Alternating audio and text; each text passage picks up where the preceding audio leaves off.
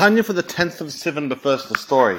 A student of the Chometz Chaim once came to him to ask him about advice of being a rabbi of a community. He'd just been appointed as a rav, and he wanted guidelines. He wanted some, pointers, some hints, some advice. The Chometz Chaim was a big Talmid Chacham, and he wrote many books, and so he wanted some advice. So the Chometz Chaim told him like this. He said, make sure your community, when after Shemona Esrei is over, they don't wait for you. If you take longer, they should already be instructed in advance. They should already start moving. So he was very surprised, because it's very common that one of the things that all communities do is they wait for the rabbi if his Shemona Esrei takes longer. So he asked the Chometz Chaim, why is that? So he said a rabbi of a community has to make sure that he doesn't involve himself in any form of bribery. And that, of course, means taking, money or taking favors, etc. But in this case, if you're going to be waiting for people, these people are waiting for you, which means they're bribing you with honor. So make a rule to keep yourself out of that. Very interesting. The Alter Rebbe until now, in the first two chapters of the Tanya, is explaining how the world works and how everything is created something from nothing and continuously has the energy of Hashem inside that thing to enable it to be existent. And unlike pottery, for example, that the potter will walk away and the bowl will continue to remain as it is. In the case of Hashem creating this world, it's a continuous force, and it needs to be ever flowing, and if not, of course, it wouldn't be destroyed, it would cease to be. After these words of truth that we said in the first two chapters, that the Hashem needs to continuously be inside something and create something from nothing, once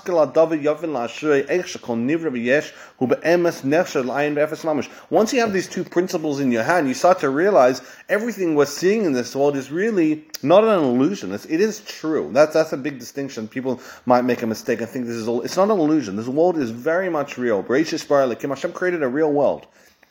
But it's not as we see it. That's the point. And everything that we do see is really nothing. Not real. It is real. It's very much real. But it's not true. It's not a true existence, because what we're seeing is not what it truly is. There's something deeper behind it.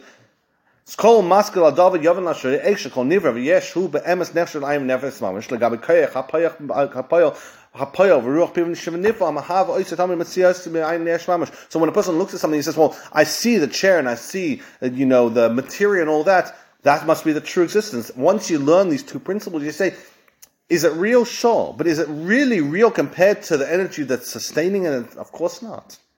Umma shabachol nivra v'nifal nira. Okay,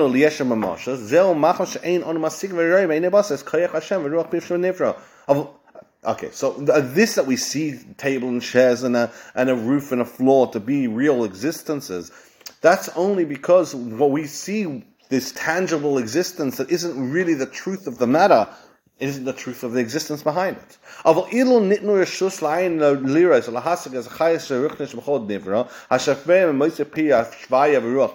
we really had the opportunity, the ability to look through physicality and to see what it truly is, this power of God coming from Hashem's speech and Hashem's breath, if a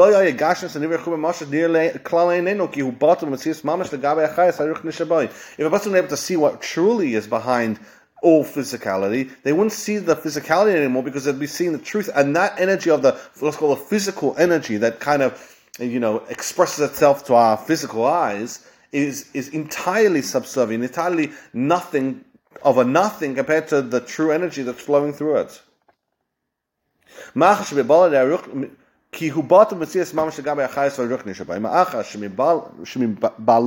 Balade haruchni is haya ayin ve'efes mamish k'moy koydin sheish mei bereishis haruchni shashfem ha'olav moitzi pi havaya v'ruach pi hu lavade ha'moitzi tami me'efes ayin lo yesh ha'mahava oisa im kein efes balade be'emes. So says the Alter Rebbe, if not for the physical energy, it wouldn't really make a difference to the spiritual energy. But if not for the spiritual energy, that thing would cease to be.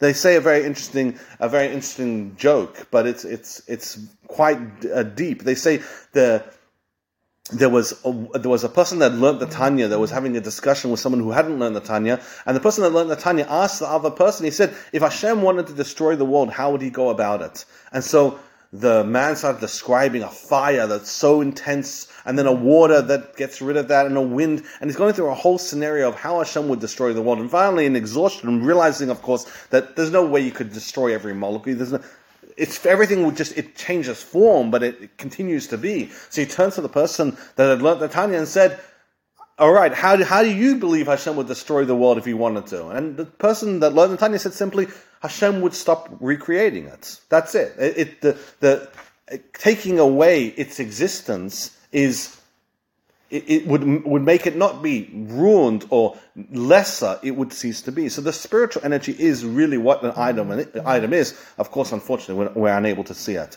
Thank you so much for joining the Tanya. Tanya's a little nishish, and Rabbi Avchan Mishal and itself is going to have Shmul the Nek and Yon and Fuch Shema. Raman Hamish Basi Esther Taman Shabbos Rakel Chaim Shibach Avad Dwyer Love to Vilaba as Liz Belay and Nebalat Dwyer Lebas Frey to Hinda